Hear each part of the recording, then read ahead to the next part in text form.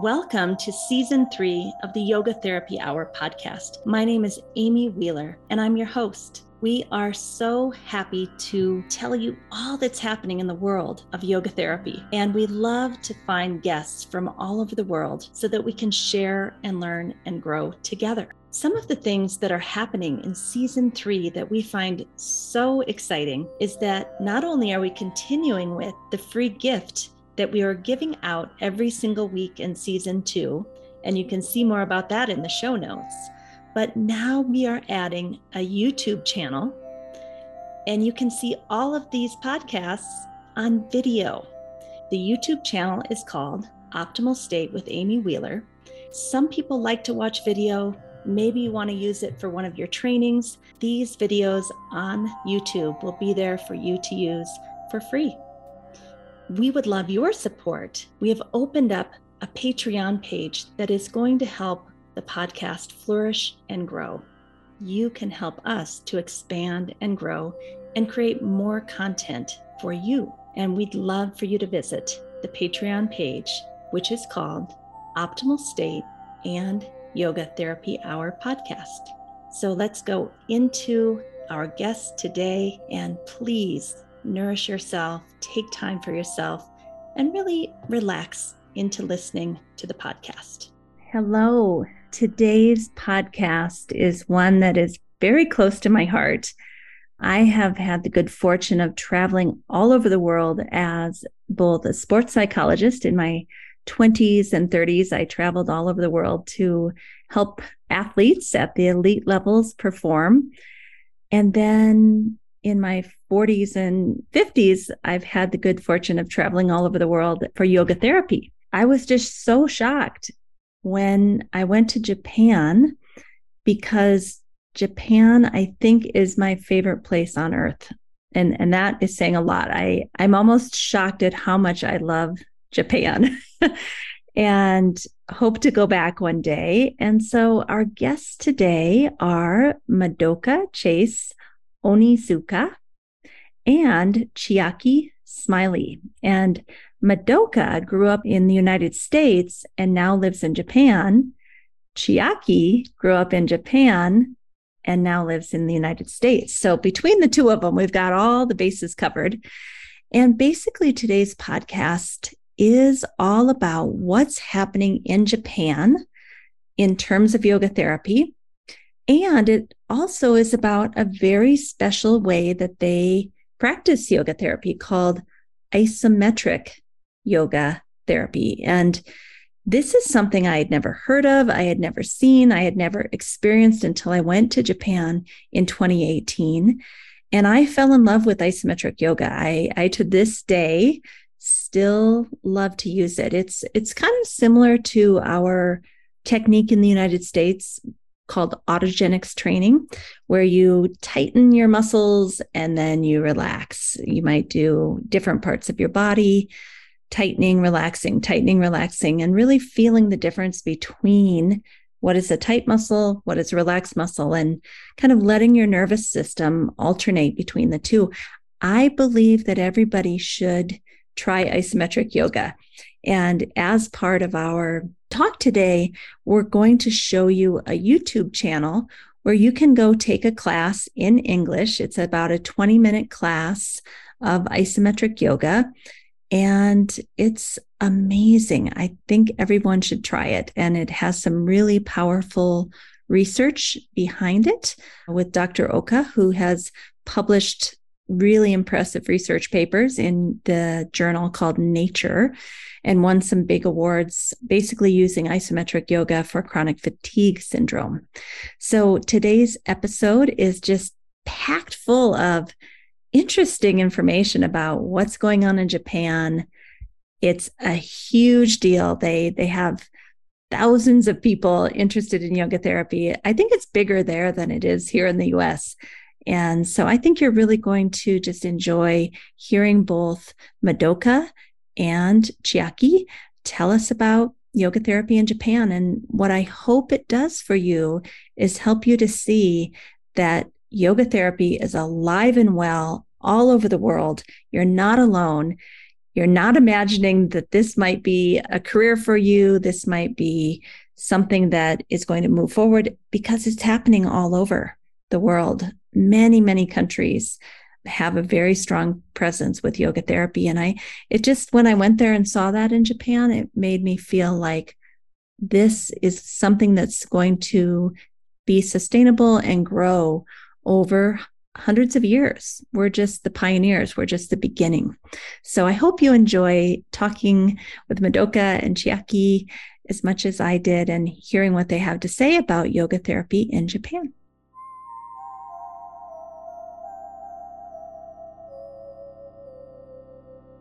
Thank you for joining us, Madoka and Chiaki. Nice to see your smiling faces. Thank you. Tell us where you're located. I always like to help people kind of ground into where our guests are. So let's start with Madoka. Where are you? I'm in a city called Nishinomiya in Japan, and it's sort of halfway in between Kobe and Osaka. But out kind of in the countryside a little bit. Where I live, the city itself is kind of large, so I guess I'm sort of off to the side, closer to the countryside. Okay. And Chiaki, where are you today? Yeah, right now I live in Portland, Oregon. It's close to Washington State. And where are you from originally? I'm originally from close to Nishinomiya, a city called Takarazuka, and I grew up there till high school. And then I went to Tokyo for college, did some overseas studies. And then before Portland, I was in a city called Sendai, and I was raising children with my American husband. And then the earthquake hit, and the following year we moved to Portland. 2012. Wonderful. Well, thank you for kind of letting us place where you are when there's three of us on the call and we're all in different places. I like to just kind of ground into that. So I'm just going to give a tiny bit of history about how I met each of you. And, it started in about 2016. Madoka, who was a major support for the Japanese Yoga Therapy Society, she started meeting with some of the board members in 2016 of the International Association of Yoga Therapists and kind of talking about this global need of all of us from around the world to come together and start to understand what others were doing in the field. And then in 2017, I met Madoka because I was very interested, along with Marlisa Sullivan, in assessment. And as we'll talk about, there's a lot of assessment that goes on also in Japan yoga therapy. And then in 2018, by this time, Madoka and friends had basically decided that we should try to get everybody from all over the world, like a lot of people. I don't know, Madoka, was it like 40 people from different countries around the world that came together in Japan in 2018? I think officially it was like 35, about 35. Yeah. And so I had the pleasure of being at that first meeting, and there was a big conference that we'll talk about in a little bit. But one of the reasons I wanted Madoka to be here is because she was instrumental in kind of bringing us all together from all around the globe, because she's multilingual, and she helped us to understand that, along with Keishin and Mori and a lot of other people in the Japanese Yoga Therapy Society, that maybe we should form something called the Global Yoga Therapy Consortium. And so by 2018, I think many people had said, yes, this is a great idea. We want to explore this, had come to Japan. And, that first conference, Madoka, I don't know if you realize how mind shifting that was for me to see such a tiny little country like Japan have 1,200 people, I think around that number, show up for a yoga therapy conference. Like, just to give some perspective, IYT sometimes gets like 300, 350. So first of all, Madoka, and I'm going to come to you, Chiaki, but how did yoga therapy become so big in Japan? That's a lot of people. A lot of the credit goes to Mr. Kimura Keishin. He is the president of the Japan Yoga Therapy Society. And so he started first teaching yoga many, many years ago, and then noticed how a lot of his students were talking about, how do I teach yoga for people with this ailment? Or how do I teach yoga to women who are pregnant? Or how do I teach yoga to, cancer patients? And so he recognized this need for a therapeutic approach and developed this and eventually established the Japan Yoga Therapy Society. And I don't know how it became so popular. But we did have like a yoga we call it a yoga boom in the early 2000, between 2000 2010. And one of the things that really pulled me towards the 3-year program was that until then, most of my yoga study was focused on asana. And I really was interested in learning more about therapeutic approach, touching people's hearts, this kind of thing. And that his program seemed to enable that. So the Japan Yoga Therapy Society, people who are certified in their program are the ones who become members of the Japan Yoga Therapy Society. So it's not like IAYT, where you have therapists from different schools who can become members, but basically certified yoga therapists in Japan, especially in the beginning. I think the Japan Yoga Therapy Society was the only society with a certification. Now there's a couple different schools that have their own certification.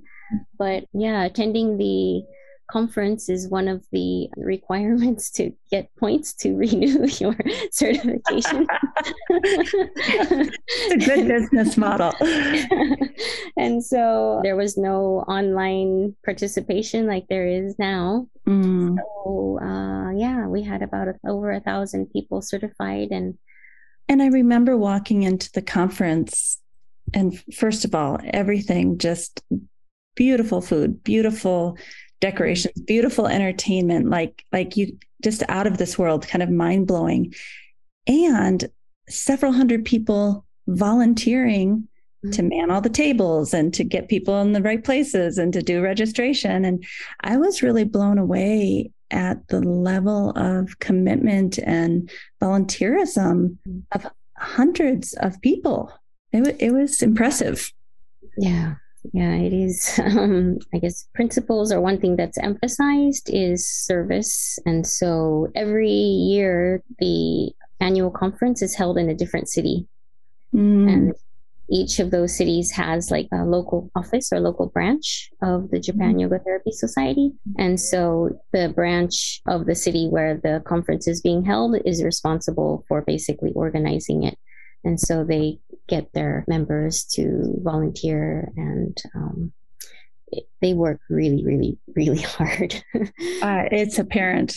It was mind-blowing. And Chiaki, I know when we were originally going to schedule this podcast interview, you said, oh my gosh, that's like the same time as our national conference. So Chiaki, can you tell us a little bit about the conference this past year in 2022? Like, what was it like? What was the theme? How many people showed up? Anything about the conference you want to share? So this is the 20th research conference based in Yonago. And past 2 years, we could not hold an in-person conference, but the branch or the city who was in charge of organizing was really dedicating their efforts to create an online meeting. And more than 1,000 people signed up online. And this year, it became for the first time the hybrid meeting in Yonago. That's the Yoga Niketan's based. And 200 people showed up in person, and 849 people signed up for online. So again, it's more than 1,000 participants for this conference. Wow, that's amazing. Yeah, in fact, in the past 10 years, constantly we had more than 1,000 participants every year. So different person becomes in charge of the conference. And last year, it was supposed to be held in Okinawa, but it became online. But the person in charge of the whole conference was a dentist. Oh, well, we're going to come back to dentistry and yoga therapy in a few minutes, but let's wrap up this little loop about the Global Yoga Therapy Consortium, because that was something that I think Madoka was really instrumental in.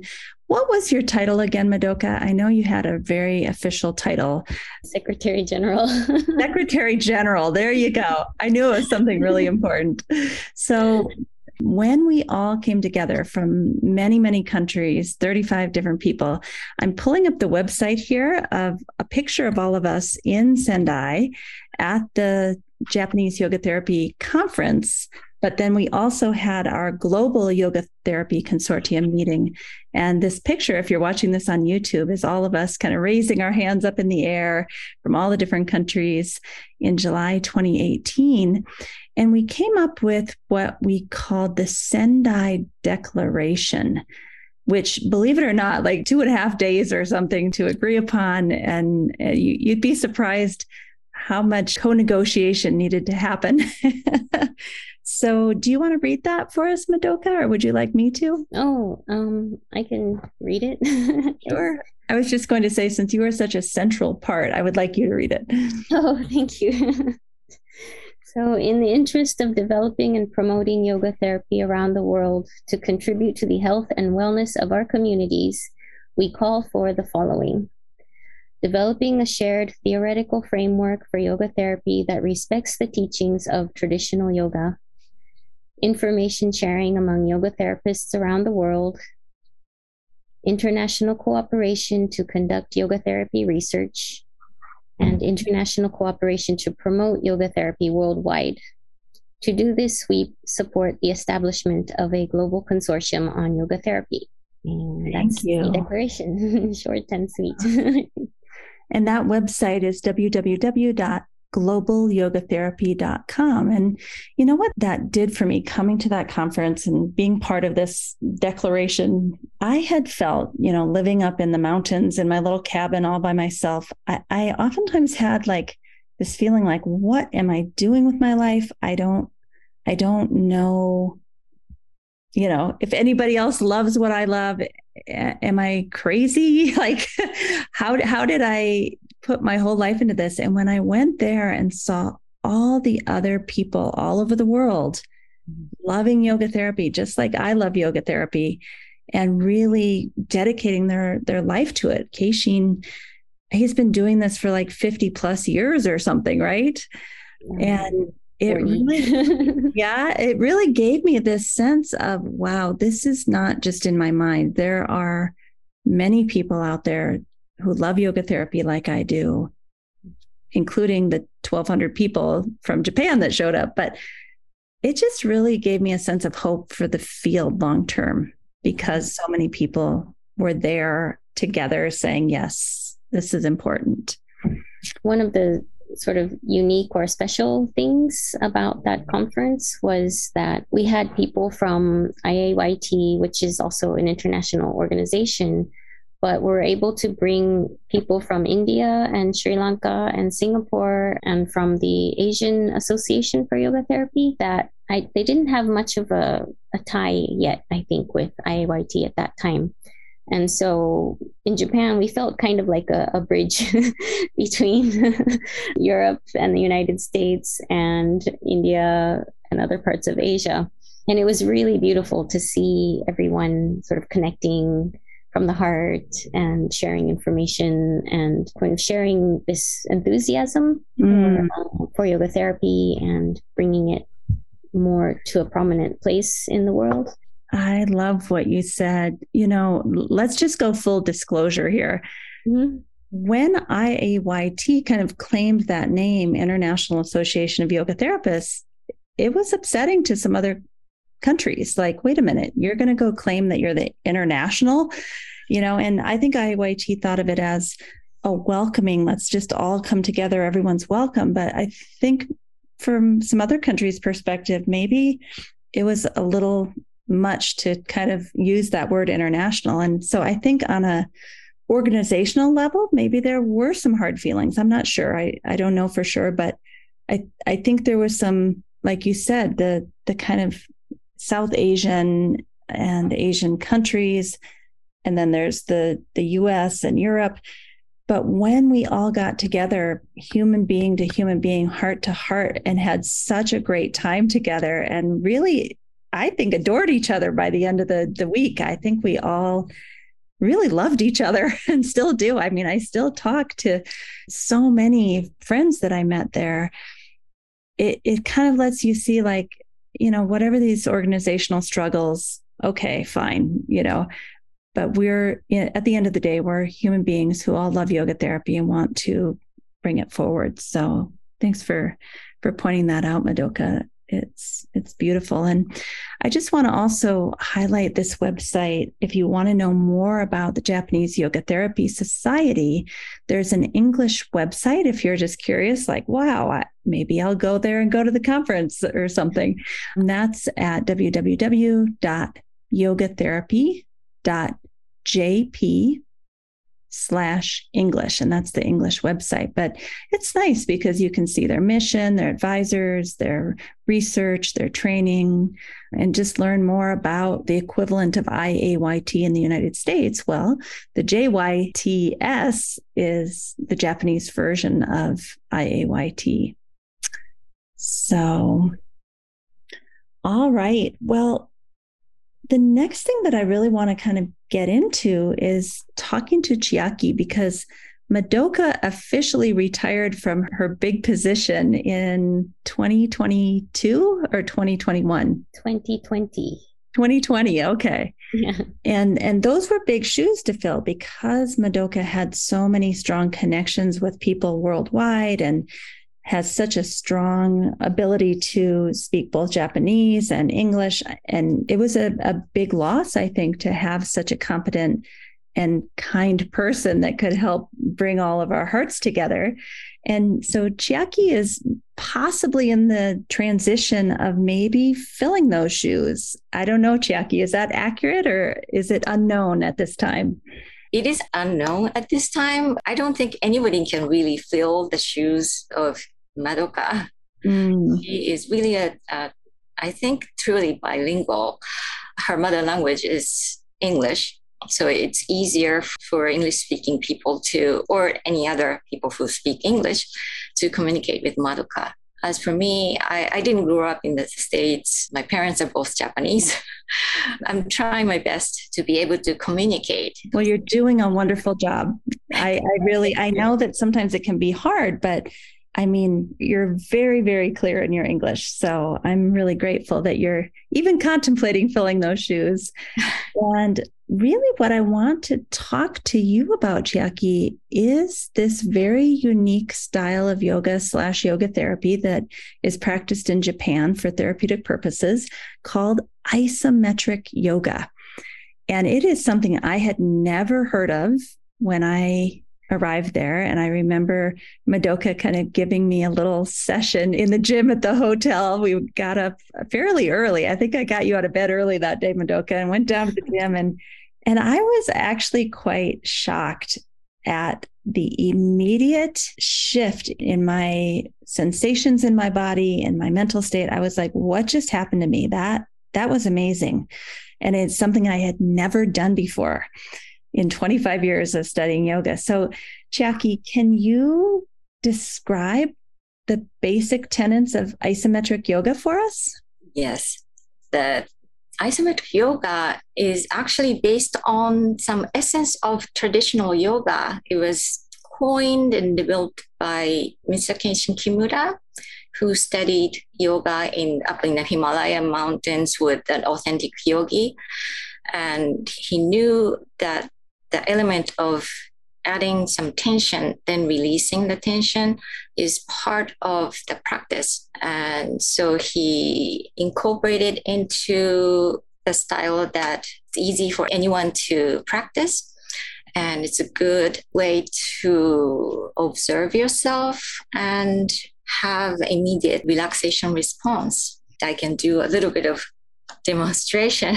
If you Sure. like. Yes, please do. Okay. So let's bring our hands together in front of the heart center. And you can actually slide it and pressing the palms together so your spine is upright and shoulders are relaxed. And then with exhalation, you move toward one side. Either side is fine. So twisting a little bit to the left with your torso as you press your palms together. Right. And then inhaling, slowly returning to center. And exhale, release hands slowly.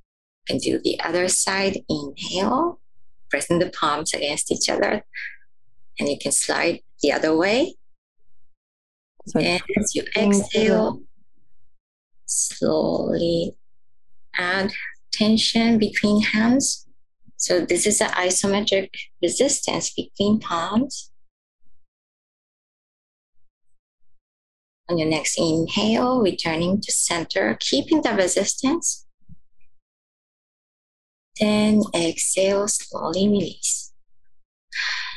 So it reminds me of something like what we call in the United States progressive muscle relaxation, or maybe there's even another word, maybe autogenics.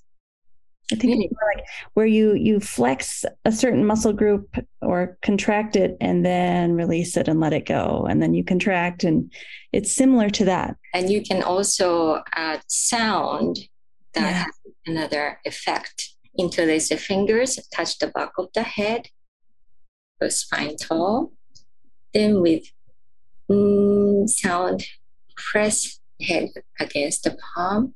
And I forgot to mention, please use not your full strength, but about up to 50%, up to 50%. So pressing the head into the hands and resisting with the hands and humming on the exhalation, right?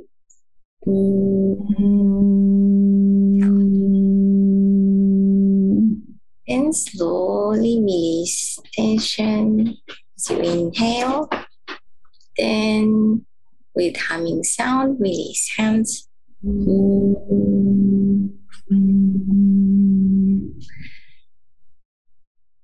So those were two wonderful examples of the tension and resistance and isometric contraction that you can do sitting up. And when I was with Madoka in the gym that day, the one that was so powerful to me was we were lying down on our backs with our knees bent and feet flat on the floor.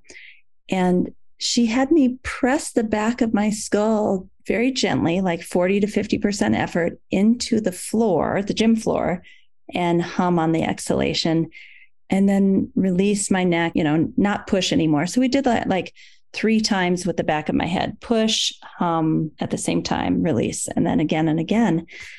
And we did different body parts. Like we might press an elbow into the floor and hum on the exhalation and then release, and then press the other elbow, and then maybe press both elbows. And, just using the floor as a tool or a prop to create that isometric contraction and then release. I found the lying down version really so relaxing. Do you want to add anything, Madoka? What am I forgetting? You remember more than I do. But yeah, I mean, the great thing about that is that, people who are bedridden still have something. It's possible. So this is one of the things that I think Keishin was very conscientious of when developing the different techniques, is that really, whether you're physically fit or whether you're wheelchair bound or whether you're in a hospital bed, like there are ways to use this isometric resistance and being, aware of the changes in the body and coordinating with the breathing. It creates sort of, I guess now is more well known as mindfulness, but a mindful exercise that also helps to balance out the autonomic nervous system with the stimulation and relaxation, stimulation, relaxation. Yeah, I think that the sensing the difference in tension between, oh, now I'm contracting, oh, now I'm relaxing, like doing that over and over, you start to understand how much tension you really have in your neck or in your shoulders or whatever body part, your foot pushing into the floor, whatever it is. That alternating back and forth really, I think it helps the muscle kind of release and relax and lets your nervous system. But it also, like you said, it builds this awareness. There are certain parts that when I go to do the contraction, it doesn't feel any different between that and the relaxation. Mm-hmm. You know, when there's like no difference, that tells me, oh, the muscle couldn't relax. It's just staying tense all the time. I might need to do more in that area, right? And since then, Madoka, I've also done some research on what we call the Brahmari breathing, which is the humming that's happening. And that actually, they now know, creates nitric oxide in the nasal passages, which is really, really great for your immune system. Apparently, that humming creates nitric oxide, and then that helps stimulate our immune system. So that's where I want to take this next, is that although Keishin Kimura kind of invented this technique, if you will, there is a researcher named Dr. Oka, also from Japan, lovely, lovely, lovely human being. I just can't say enough goodness about him. And he kind of created some protocols for things like chronic fatigue syndrome, and did actual research studies on isometric yoga for things like CFS. And I think one of the studies actually won like a really big award in Frontiers Neuroscience. Was Nature? Nature. Okay. It was a really big award, though. It was saying like, this isometric yoga is game-changing for people with chronic fatigue, right? And so one of the resources I wanted to point people to is that the isometric yoga protocol for chronic fatigue syndrome is in English on YouTube, instructed by Dr. Oka. I just want to play a tiny bit of this. It's actually www.youtube.com. And then if you type in isometric yoga, Japan, CFS, it should come up. But we'll put the link in the show notes too. But just so you can see Mr. Oka, I just have so much respect for him as a scientist, but also a practitioner. So let's just watch for a minute. Hi, I'm Dr. Oka. This video introduces a recumbent isometric yoga program for patients with myalgic encephalomyelitis, chronic fatigue syndrome, ME/CFS. In 2014, I conducted a randomized control trial to assess the effects of sitting isometric yoga on patients with ME/CFS and found that isometric yoga improves fatigue and pain in these patients. So I will allow our guests to go and find Dr. Oka on YouTube, but you can see from his research that in just, I think it's 8 weeks, they found really significant differences in fatigue and pain for people with chronic fatigue syndrome using isometric yoga. So I'll try to include that as well as the Nature article or the research article in our show notes. Chiaki, earlier you mentioned dentists. Are there dentists in Japan using isometric yoga? Yes, in fact, there are several dentists or dental hygienists who studied and became a certified yoga therapists. And the reason is that in some of the symptoms that affect your dental condition, such as teeth constantly touching to each other. Would you call that TMJ? That's another thing. Yeah, TMJ is another condition. That's when you're clenching and you have a pain in the joints around here. That has something to do with stress, the chronic stress. And so to tackle that, yoga therapy can be a very helpful tool. So that's what some dentists found. And they even had presentation at last year's research conference. Wonderful. You know, I just think yoga therapy and dentistry could go so well together because you can do visualization, you can do breathing, you can do meditation, there's so many different things you can do just sitting in the dental chair while you're waiting. And I've always pictured, like, I think you could have a little video, every time I'm at the dentist, they have a little TV in the corner. You could have a little video taking people through some of these exercises. Has that been done in Japan where, like, on a video, they're actually taking people through any of the exercises? On the dentist chair, that would be one. That would be nice. But not yet. No, not yet, probably. I can imagine dentists prescribing certain movements and breathing techniques and isometric yoga to their patients. Mm-hmm.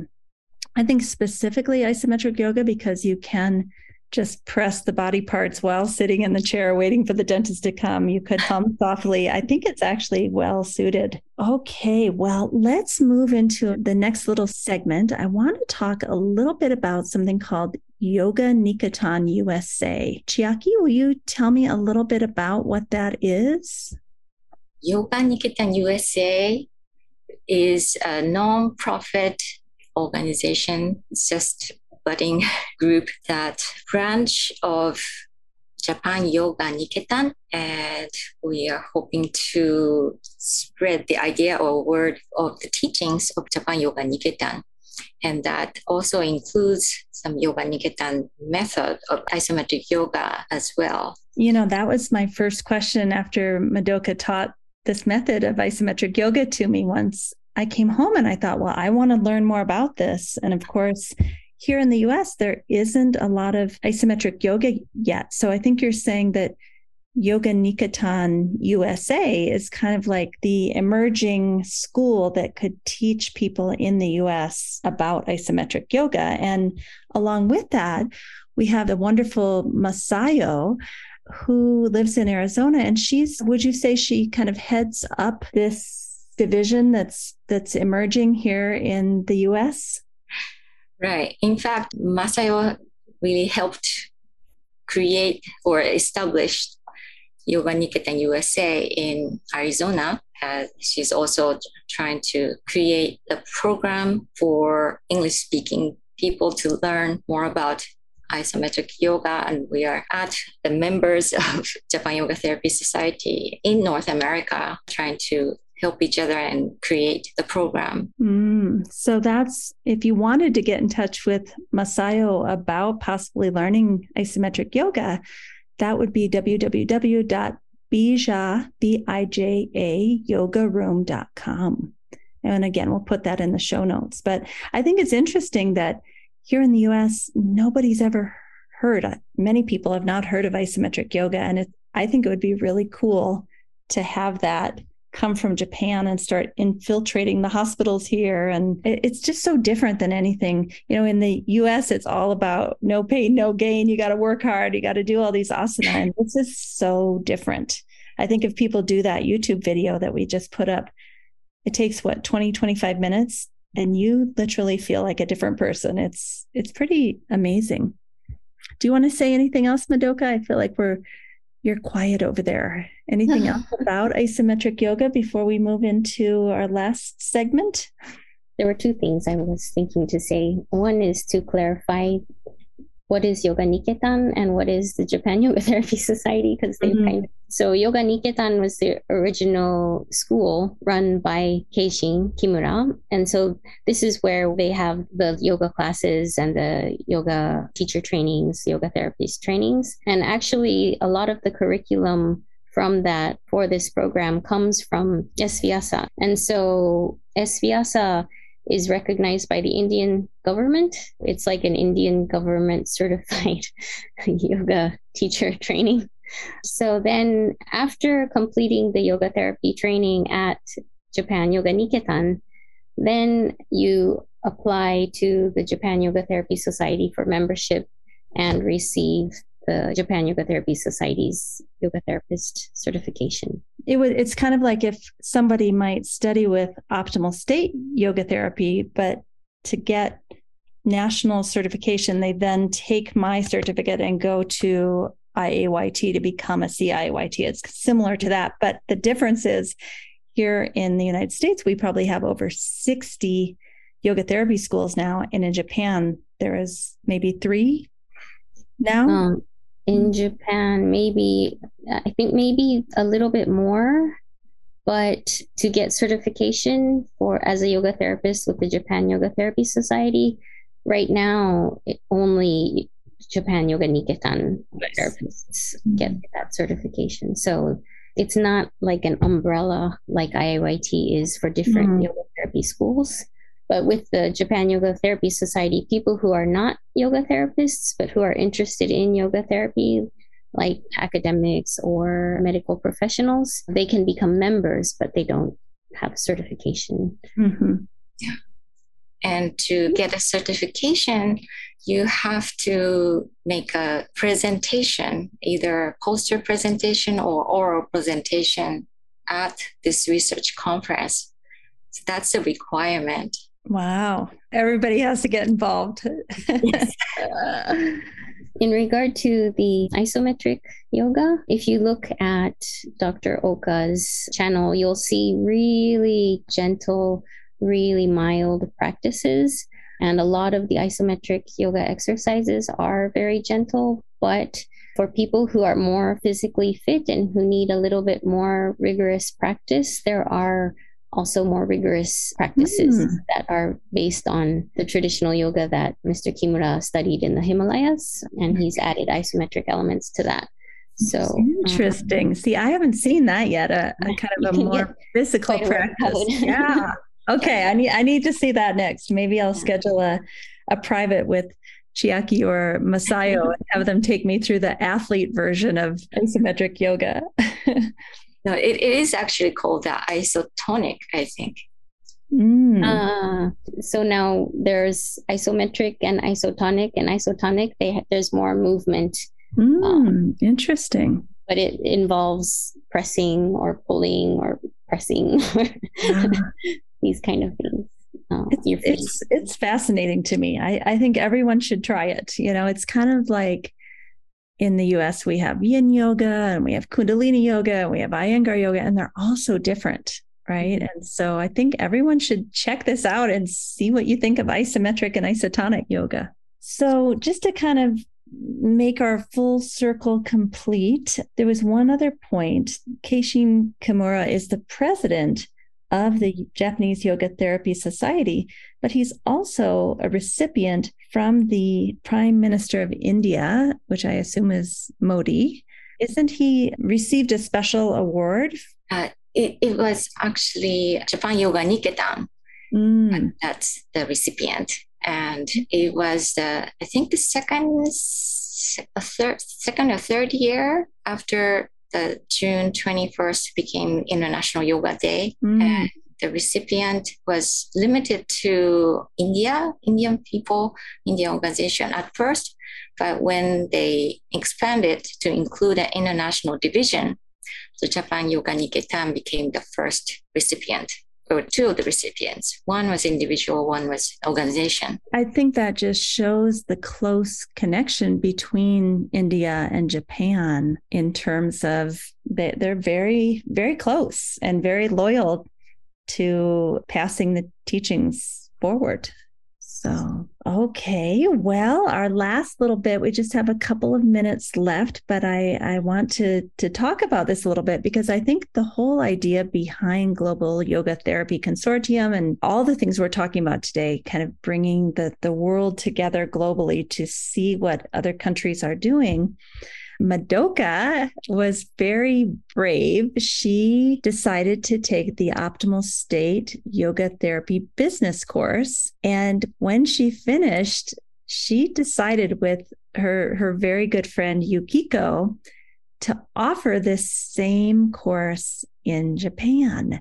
So there's now a Japanese yoga business course, and Chiaki has taken that course. So all 3 of us spent it was Monday night for me, Tuesday morning for all of you. But Madoka, can you just tell us a little bit about why you decided to not only take the course, but then you bring it to Japan? It's interesting. I never had any interest in business until just before taking the course. But I was also struggling, like juggling different jobs. And I did a lot of translation work, which I'm fairly good at, but I'm not necessarily passionate about. And I had, this dream and that dream, but I didn't really know how to move it forward. And so I was kind of waiting. And then I got frustrated. And the idea was like, maybe it's because I don't know business. And it was about that time that I think, Amy, you started putting up posts and doing lives on Facebook about yoga and yoga business. And I was like, oh, there's the thing out there. Yeah, like if I know, because I couldn't imagine going to business school, and I didn't know, like, where do you start learning about business? And all of a sudden there was this yoga business course, and like, knowing you, I think I had a lot of suspicion about business too. Like, business is about kind of money grabbing, and advertising is like, how do you manipulate people's minds so that they buy from you? And like, I had these terrible that's my whole MO right there. Like terrible prejudices or biases against business. But I was like, if Amy's making this course, it can't be like that. Like, I just knew that it wouldn't be that way. And so then I talked with you about my goals are like something like this, and would the business course be useful for that? And I think your goals at the time, if I remember, were, you are very committed to a very special type of Zen practice, right? And so at the time, and maybe in the future, didn't you think about opening a Zen center? Yeah, I wanted to start a Zen center. Like, in the United States, there are, I think, quite a number of Zen centers, and I don't know what their business models are. Are they money grabbing and manipulative? I don't know. I think they operate largely on donations. But in Japan, basically Zen equals Buddhist temple, like a Zen temple. And so temples have their way of supporting themselves financially. And so every time I would tell people I want to make not a business center, a Zen center someday, everyone was like, well, you can't make a living from that. And, it's kind of a nice hobby maybe, and I was thinking, well, if they can do it in the United States, surely I should be able to do it in Japan. And I've got like the best teachers on the planet. Yeah. And so you said, yeah, I think, the principles would be the same. And so I started taking the course, and the first few weeks were very mindset oriented. And that's what made me realize how anti-business my mindset had been. And I started reflecting on, like, I think I used to be a human rights activist and environmental activist. And so my notion of business was like big corporation, forget about the little people, exploit cheap labor, squeeze the profit out. And so you never told me all this, Madoka. I'm having a little panic attack over here. But then I was like, well, there was an Indian restaurant next to my apartment that I love. Like, I love the people there. I would go there, and I became a regular, and they would give me desserts for free. And I was like, well, that's a business. Yeah. And I was like, the stationery shop down the street is a business. And, the teachers I studied yoga from are running businesses.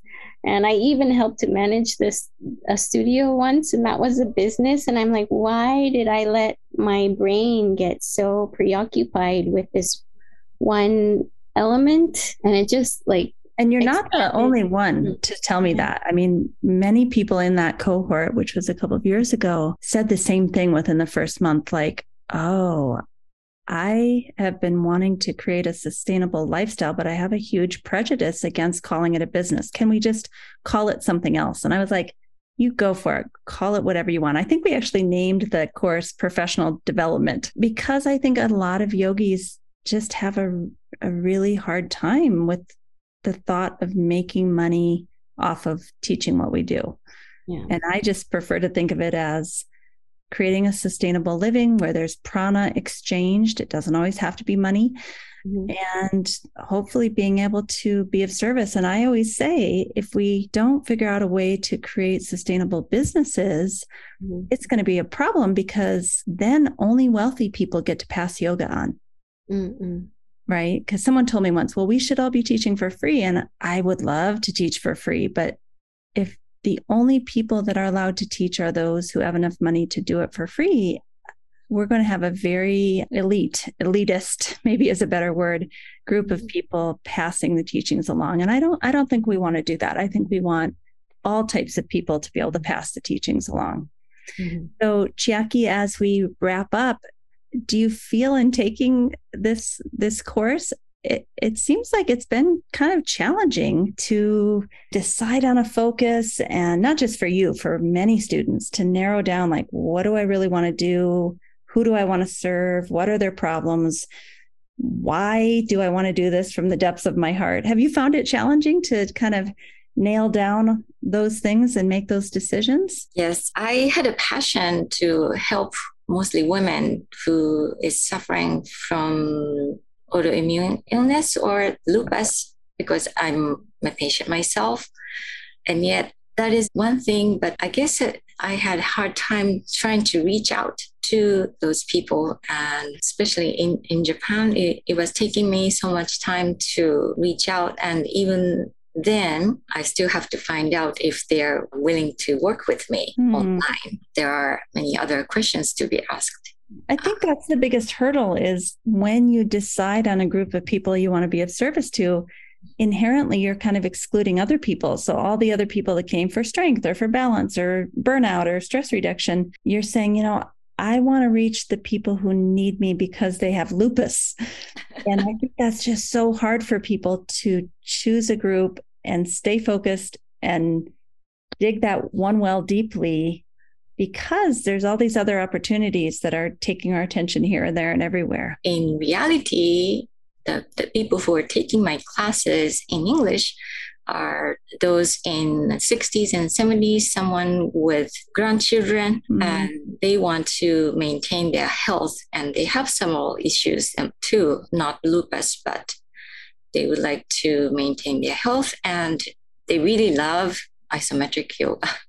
And I think that's fine to have kind of two types of people that you serve. Maybe you want to do more privates with people who have lupus, and your group classes are more geared towards, stress reduction and taking good care of your body and wellness at age 60 and over. But I guess it's just to say, I think running a business in the field of yoga or yoga therapy, it is not an easy thing to do by any stretch of the imagination. I don't think it's just Madoka and Chiaki that kind of had trouble getting their head around it. And it continues to be a work in progress, right?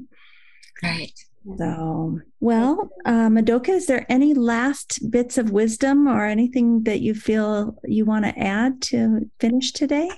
I don't know if it's any wisdom, but one of the reasons I wanted to offer the course in Japanese and worked with you to translate all the materials into Japanese for a Japanese audience is because I also thought, changing the paradigm of how we think about business would also be really beneficial to a lot of people. And I know that, in Japan, there were people like me, but also people who might not be as anti-business, but who just don't know where to start. And so we put business in the name of the course in Japanese, yoga business.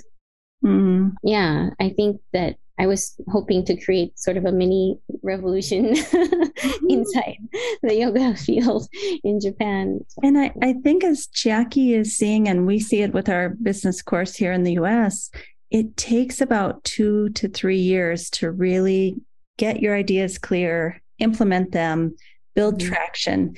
Like anything less than 2 to 3 years, it takes time.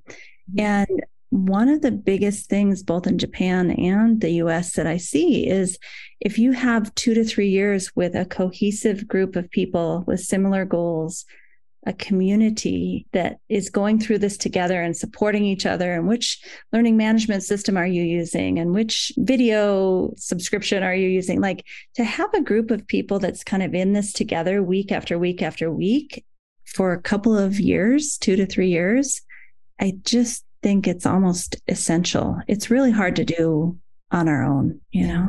It's really hard. And I think that people who were in the first cohort, it's kind of like me being in your first cohort, where it's just like, how do I wrap my head around this? But it's interesting watching. We now just started our second cohort.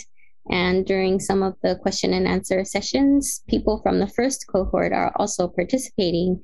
And so the people in the second are listening to what people in the first are saying. And I think this learning curve is going to be really fast compared to this one. Madoka, I love that. That's how we do it too. Like, once you take one of our courses, you can come back for free and take it again. And you're absolutely right, because they teach each other. And I think they have more faith because they see people a year or two ahead of them that have found a little success and figured out, here's how to do a website and here's how to market yourself. And instead of just feeling overwhelmed, you get this sense that, oh, they did it, so I think I can probably figure it out and do it too. Yeah. You know? Well, thank you both for being here today, telling us about the Japanese Yoga Therapy Society, the Global Yoga Therapy Consortium, Yoga Nikatan, talking about Keishin Kimura and his contribution to yoga therapy in Japan, and now bringing business of yoga to Japan. I hope that we have a lifelong connection with each other. I'm not letting either one of you out of my sights as long as I'm here.